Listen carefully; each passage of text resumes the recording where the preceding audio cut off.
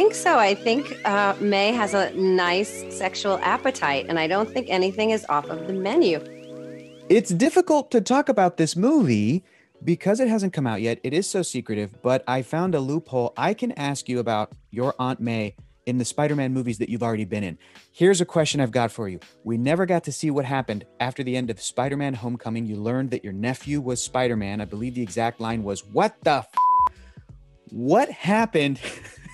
What do you think? How do you think your Aunt May talked to Peter after that moment to eventually get them to kind of be on the same side as we saw the next time we saw him in Spider-Man Far From Home? Wow, I think that it was more than one. It was a long series of conversations, and wrapping her head around it and wrapping his head around it, because it's kind of all coming at him at the same time. Really, he was keeping this secret, so I think that they probably just maybe ingested some like magic mushrooms or something and had like just sat around and talked about, what does this really mean to you? What does this mean to me? Is it really even possible? And hey, do you even think there could be something like other universes?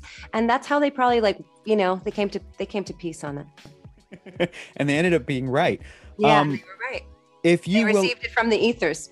Absolutely. I'm a big comic book fan, and I've loved Spider-Man since I was a kid. Aunt May in the comic books dated and almost married one of Spider-Man's enemies, Dr. Octopus. Do you think that your Aunt May could maybe fall for this new guy played by Alfred Molina in this movie? Do you think that might happen? I think so. I think May has a nice sexual appetite, and I don't think anything is off of the menu. And doesn't she also have something with Ant-Man at one point, right? So there's at least two that we know, I think. Let's get Paul Rudd on the phone. Let's make it. Let's make it happen. That's amazing. Well, the other thing I do love about the comics is that they've been around for such a long time. They've done so many stories. Now that this other universe idea has sprung up, I'm sure people have told you already. You've got to be aware there's a universe where Aunt May herself gets bitten by the spider and gets powers. I'm asking, when are we going to see you suit up and start slinging some webs? That's what I'm saying. Fans, rise up and demand it. So that it can happen. Nerds rise, please. I will lead the charge, Marisa. I will lead the charge to get at least a scene, just a fun thing.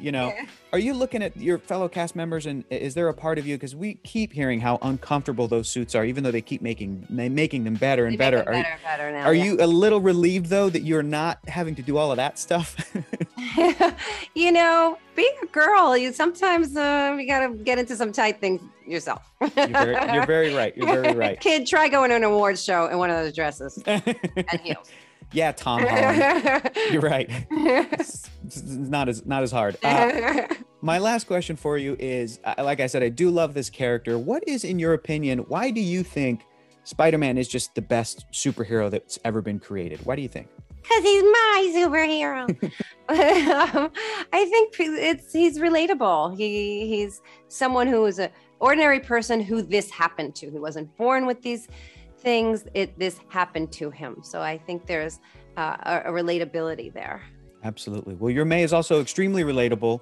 Can't wait for everybody to get to see the entire movie. Thank you so much for talking to me today, Marisa. I hope you have a great rest of your day. Thank you. Rise up.